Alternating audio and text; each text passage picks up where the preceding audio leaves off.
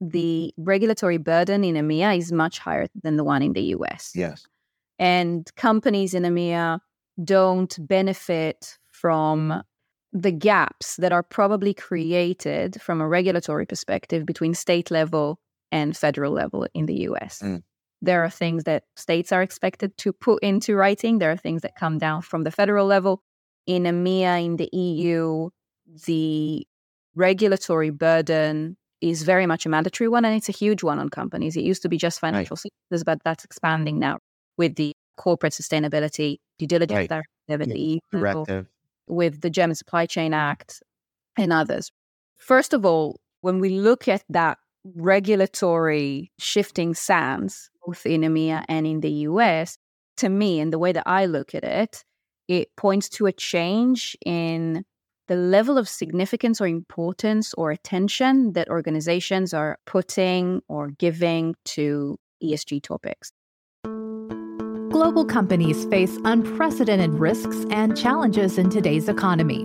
To mitigate these legal and economic risks, companies are rapidly embracing and elevating the importance of robust ethics and compliance programs to promote positive corporate citizenship. On Corruption, Crime, and Compliance, you'll hear from industry leaders and insiders about how to create effective ethics and compliance programs that will mitigate risks and maximize financial performance. Here's your host, Michael Volkov.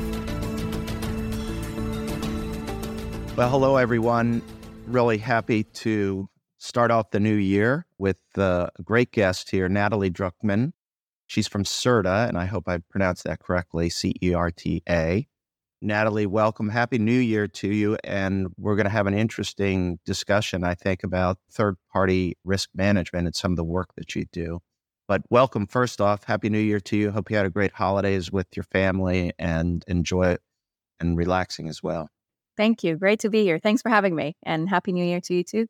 So, Natalie, tell us a little bit about your background. Not because I'm a compliance geek, but you did work at a cool company, Coupa. How did you end up at Certa, and tell us what you're doing there? Sure. So I spent the last 3.5 years in Coupa leading their global TPRM or risk and performance management SME team. It was a global team of SMEs supporting customers kind of throughout their risk transformation process. Therefore, as I mentioned, 3.5 years and loved it.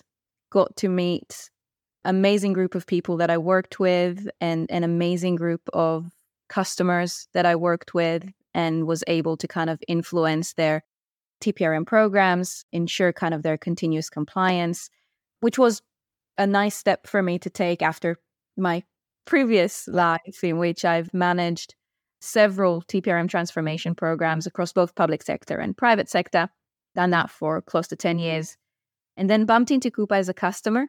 Kind of jumped the fence, moved to Coupa, spent 3.5 years there, and then was approached by Certa. One of the sales managers that I worked with in Coupa has transitioned into the CRO role in Certa and contacted me and said that Certa is ready to expand into the EMEA market, so Europe, Middle East, and Africa. They're looking for someone to come in and lead that region. Just to be clear, they're not looking, he wants me. Wow. That's a good job process to go through, where somebody comes and says, hey, will you come here? Yeah, absolutely. And I think the way that my career kind of rolled on, starting with delivery and implementation and being kind of on that side of the table, allowed me to move to the sales side of the table with much more experience and credibility and ability really to support customers, not just like going through sales pitches, but actually understanding what it is that they want to do and what is the journey that they're on, and really take kind of more of a consultative approach rather than kind of a hard-nosed sell approach. That's interesting. You mentioned that. We'll get to Certa in a second, but because we have worked with clients who've, let's say, bought a platform or bought a service, and then frankly, we get involved in the implementation of it from a legal standpoint and what thresholds and settings and things like that. But that's interesting that the sales process that you're talking about is one that's more consultative, meaning that you get involved with the implementation as well. Absolutely. I never believed in And it was the approach that I took in Coupa and the approach that I'm taking now in Certa. I never believed in sales kind of throwing the implementation over the fence. We as sales professionals are accountable to our customers' success. So making sure that the solution that we are selling, designing and implementing meets the requirements of each and every single customer should be our highest priority and is my highest priority. Obviously, I'm not a lawyer, so I'm not there to provide legal advice on what customers should or should not be doing, but I can give advice on how. So tell us about Certa and the work that you're doing there. It also would be great to hear about the product, and we'll get to the AI capabilities, how that's sort of the icing on the cake. But first, tell us about Certa, sort of the work that you're doing on third-party risk management. Sure. So Certa is an American company, headquarters in the Bay Area, San Francisco. Been in the market for, I would say, 4 or 5 years now. Established with massive global enterprise customers, very successful implementations. And as I mentioned, expanding now into the EMEA markets as well. And the purpose, the goal, the mission behind Certa is to deliver that one-stop shop for anything and everything third-party risk management related, compliance related. So whether it's ESG, whether it's financial health, whether it's information security, whether it's anti-bribery, anti-corruption, whether it's sanctions, whether it's any operational risks that you might think of and are different between different companies, different industries. Certa brings all that information into a single kind of source of truth and allows customers to streamline those processes, as you mentioned, with the help of AI as kind of the cherry on top. But really, at the very base, at the very core of it, using a highly configurable, incredibly powerful workflow capability that we have that is by far the best I've seen in the market. And I've been in the market for a while. There are so many things to unpack there that you talked about. First, talking about putting all the risk together. And what we've seen, particularly in the last year, is that cybersecurity has become so significant. You know, it's the number one board risk. And there have been surveys to show that. And one of the sort of most significant trends that we've seen is compliance starting to work with IT. And IT is now saying, hey, we want a seat at the third-party risk table because obviously we go back to Target in 2012 and the attack on Target occurred because they went through a third-party air conditioner repair person and they got into all the credit data that way. But I love the idea of what you're talking about. And then other people I see will sort of string together different services like Dun & Bradstreet for financial or whatever. And what you're saying, which I just love the idea of and picking up on that trend, is Certa brings all the risks together. Talk about how important that is for your clients. I mean, in the end, you save a ton of money by using the one service and integrating it and becoming more efficient. Yes, of course. To start with, or if I take it even a step back, IT traditionally, historically, is kind of sitting in a corner room somewhere. Right, a silo. Right? Yeah. Did what they did. No one asked questions. No one really wanted to know. And no one was bothered except for the CISO, really, right? The Chief Information Security Officer. I think the realization that information security or cybersecurity risks are introducing real operational resilience risks to companies that can damage their reputation, that can damage their revenue, is very much at the heart of the decision to bring IT into the table. The importance of that is when you have those different silos, when you have compliance sitting in one place looking after compliance, legal looking after legal, data privacy looking after data privacy. Correct. Right. So looking after the cybersecurity, sustainability or ESG or corporate social responsibility team sits somewhere else and only cares about carbon footprint and diversity in another corner, then you have gaps between those teams. And when procurement was usually kind of the team that sits there and trying to bring tie all those threads together. Right. When procurement is trying to onboard a new third party, a new supplier, when you're trying to onboard a customer, if you're looking at kind of a know your customer scenario, then you either have an infinite, really complex task of trying to bring all that information together to get that wholesome profile, or you miss stuff. And when you miss stuff, you onboard a supplier that hasn't been checked by information security because there wasn't a single process that made sure that that supplier went through each and every single step. Or you onboard a supplier and then realize, if we're thinking about the UFLPA, then we onboard a supplier and then all of a sudden realize that they have a factory in China. In China, yeah. So when you bring it all together, the only way to avoid these gaps and to avoid these risks being introduced into organizations is to bring it all together and manage it all centrally using one streamlined, automated process. That is music to my ears because we deal with clients and there are gaps all the way around. And it depends which industry you're in. But just like, for example, we had a client in the apparel industry and they had a corporate social responsibility, whatever department that would go out and they had to onboard people and all that, onboard factories, onboard contractors, things like that. They did a great job. But on the other hand, they were missing so many other parts of the equation. And your point about that is just so important for overall risk management. The second area, though, I want to also raise with you, and not to pick on you because you're in Europe or in England, is the EU is moving, and so are all the countries in the EU, moving towards sort of taking the lead on sustainability. We've heard about the German Supplier Due Diligence Act. You have the EU acts coming up. The UK itself is getting involved, obviously, in sustainability.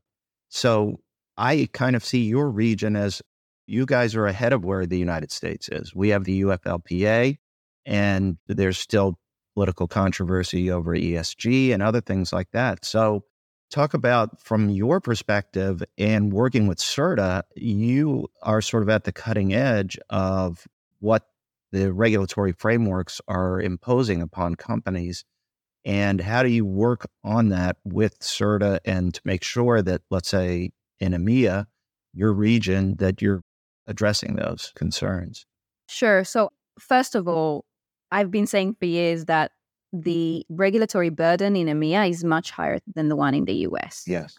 And companies in EMEA don't benefit from the gaps that are probably created from a regulatory perspective between state level and federal level in the US.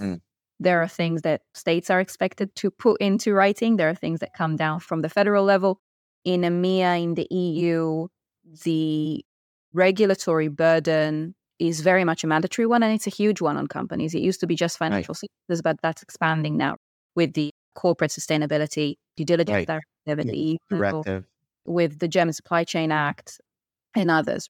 First of all, when we look at that regulatory shifting sands, both in EMEA and in the US, to me, and the way that I look at it, it points to a change in the level of significance or importance or attention that organizations are putting or giving to ESG topics. And I'm saying ESG specifically and not sustainability, because sustainability has this kind of a greenwashing image to it, maybe a bit vague. It's subjective to interpretation or omissions, either intentional or unintentional. ESG clearly highlights the S in ESG. We're no longer talking about the environmental, carbon footprint, conflict minerals topics. We're talking about diversity. We're talking about modern slavery. We're talking about child labor. We're talking about gender pay gaps. All of these things now coming under that S, under that social aspect. And those things, as I mentioned earlier, they have both huge reputational impacts, but revenue impacts as well. And I think when companies are now looking to address the operational resilience or operational risks that might affect their operational resilience, ESG is becoming incredibly important. More and more companies are addressing ESG topics and are putting that side by side next to cybersecurity risks, next to financial risks, because a modern slavery scandal will crash a share price like nothing else. Right. So we're looking at forced labor issues. We're looking at Modern Slavery Act, obviously. What I notice is just a sort of greater acceptance, an easier acceptance of regulation by companies in the EMEA region. In other words, there's not as much sort of innate resistance like there is in the United States to some of these regulations. And I think that raises challenges for global companies in particular, because they're looking at, okay, United States is a little less focused on this, but I have to design a global system that maybe will address what I call the lowest or highest common denominator. We see that on a much smaller scale in sort of the cyber area and data breaches, because we don't have a federal law. And I worked in Congress, and I can tell you it is dysfunctional on this issue, because I always tried to get this issue dealt with in terms of a federal law. And what happens, like you said, it references to the states. The toughest state becomes the lowest common denominator for the U.S. And your point about what's going on in the EU and going on in Europe and the UK is really well taken for global companies. But I just feel that there's more willingness or acceptance of the need to embrace these issues, because you're not only just regulatory, I also feel that your stakeholders demand it in your region. It's sort of accepted that you will do this.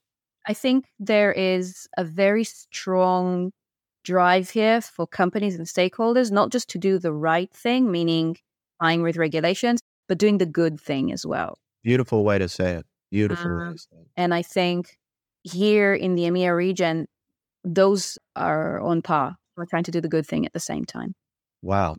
I'm going to steal that from you for a blog post, and I'll attribute it to you, but thank you for that. Across the pond, you're in front of the United States with regard to AI regulation and where you see AI going. But what I love is the fact that Certa is embracing this and making this a big part of their huge product. I've heard AI used in due diligence or whatever, that people made those claims years ago. But what I was struck by, and the reason I was really interested in speaking to you, is to hear about how AI is incorporated into this process and how you see that sort of playing out, how it's incorporated into your program, and how any suggestions you have in terms of when people are looking at solutions, what they should look for with regard to AI in the third-party risk management process, because I think this is transformative. I want to get your expertise on that. Yeah, of course. So as you mentioned, right, I think the use of AI is changing the world.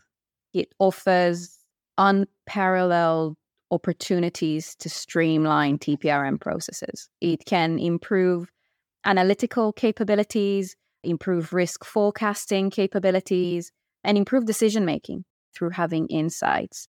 We at Certa have a few types, a few flavors of AI, if you will, across the solution that we're using across the platform to support all of those processes, if you will. We're merging essentially advanced generative AI technology with third-party management, and it really is marking a new era in operational agility. It allows us to optimize workflows. It allows us to have intuitive data visualization. It allows us to have streamlined supplier onboarding. And some of those capabilities include what we call Design AI. Design AI essentially allows users to design workflows using natural language. That means that even if you're not tech savvy, if you have no idea how to configure workflows on a platform, if you've never done that before, you can go to Certa Assist and type, I want to create a workflow that says that if suppliers are providing me with service type X, I want them to go through process Y, Z, 1, 2, 3. Natural language, and Certa will create that workflow for you. That means that if you need to make changes to workflows because regulations change, if you need to add workflows because there is a new risk domain that kind of popped up 2, 3, 4 years down the line, if you need to add stakeholders, remove stakeholders from workflows, you can do that using natural language. You don't need to go to the back of it, start coding, or start even fiddling with a no-code, low-code configuration. Then there is Insights AI. And Insights AI is about collecting and analyzing data and making that much more accessible and much more efficient. So again, we harness that same power of conversational analytics, if you will, and enable users to dialogue directly with their data. I want to create a report that shows me all suppliers that provide me with service X and a risk score of Y. I want to see all suppliers that have a facility in China. I want to see all suppliers that have a footprint in Germany, because then I might need to check that they're complying with the German supply chain Act. Right. So again, using that Insights AI capability, it just empowers our customers to transform their data into actionable intelligence. And then the last type is Recall AI. And using Recall AI, we can guarantee rapid and consistent responses from suppliers, from customers, by leveraging past interactions. So we can recall past interactions, past responses into questionnaires, into surveys, into forms, into processes and workflows. Obviously not auto-submit it, because we want to get an attestation, right? That what we've collated in the still corrected is still correct. But it essentially reduces the burden both on the internal users needing to submit and resubmit, or review and re-review and re-review and approve, and on the third parties needing to recomplete these surveys, these questionnaires again and again and again. Yeah. The efficiency that brings into the process is absolutely game-changing. And I've been on both sides of that due diligence. But Natalie, what you're describing is incredible to me, because I'm kind of like the Flintstones. That's an old reference, doing the chisel and the hammer. Okay. But what you're talking about, and this is really actually inspiring, is using AI to change the workflow process, or to simplify the workflow process, which is an important function, where we'll sit with clients and say, okay, here's this decision. Where do you want that to go? If it's yes, you go there. No, who does that? Who does that? We build a clunky thing through putting little triangles or whatever for decision trees. What you're saying is, look at how AI can transform even that beginning process. The second part that you talked about that I definitely, frankly, that's what we heard for years, was we can search data and, whatever AI, we're great AI. We use AI in our due diligence and all that. I get that. And it's much more efficient this way. But even what I'm hearing also is amazing, is how it would change auditing and monitoring of your third parties, your third party population, with this recall and using the data and the need for, okay, we have a renewal coming up for a third party. You're not just sitting there waiting for them to fill out the questionnaire again. You're saying you're using the recall, you're using all of your entire platform to put you in a position where you already know a lot of those things. And it reduces the cost or the burden or the time in the auditing and monitoring functions. I'm breaking it down into the functions that I know. And you're saying across the board, these flavors, if you use them all, it's transformative in terms of time and attention, and more efficient, which is incredible. It's the definition of optimization. It's the definition of it. Wow.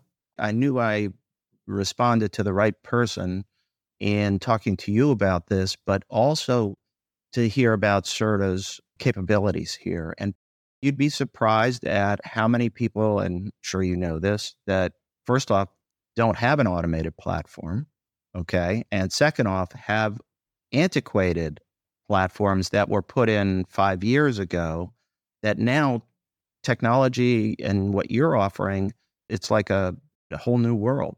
Absolutely. There's this perception from conversations I've had with prospects and customers over the years that only if you're a tier 1 bank, then you need an automated solution. Oh, we're not at that level of maturity, or we're not at that size, or we don't really face risks like tier 1 banks do. But that's actually not the case. And if anything, I look at it the other way around. I think tier 1 banks have the manpower and the money and the resource and the experience and the maturity to handle risk in, frankly, whichever way they want to handle risk. If we're looking at smaller companies, and that doesn't necessarily mean, kind of your mom and pop shops, right? It just smaller mid kind of size, even large size enterprises, not just in the financial services industry, across any industry that you can think of, those are exactly the companies that should look into their risk management processes and understand if what they're doing is enough or not enough. Because if it's not enough, it's a matter of time. Absolutely.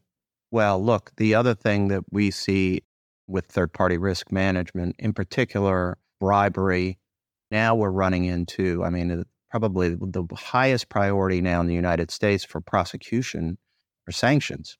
Mhm. And the government has come out and basically said, the Justice Department, companies were coming after you and we're assigning 25 new prosecutors.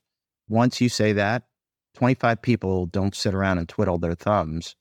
They've got to produce. So they're going after companies. So third parties in the sanctions area in particular are a huge risk, as well as the UFLPA, as you mentioned earlier. But what I'm hearing is that this is the wave of the future. I really say that, Natalie. Certa is the wave of the future for an automated platform. People are stuck with 5 years ago and it's already outdated. One other comment I wanted to make is that what I see, at least in terms of who we're dealing with manufacturing companies. We're dealing with unregulated companies that now realize the reputational harm that can occur, let alone bribery or sanctions or whatever. And it's transformative in that sense, in terms of third-party risk management. The mid-sized companies, you're right, they're different. They're still sort of getting to that point. But what I've seen across all the industries, finance and regulated, is that everybody is on board, particularly global companies these days, in any industry, whatever they are. I don't know, do you see that same sort of pattern in terms of global companies in general are saying, look, we've got to address this issue? Yes. Over the last few years, there have been a good few scandals in the media with, Right.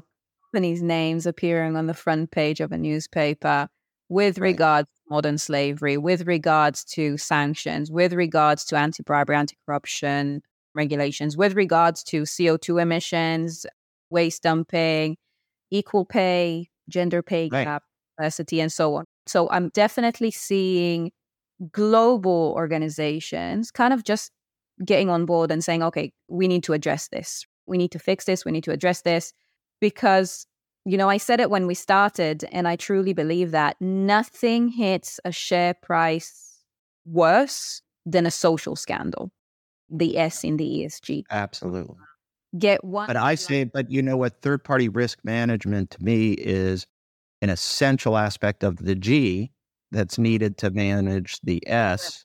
Okay. And without that, I think we're getting to the point where the G is going to be prescriptive in a sense that everybody better be doing this.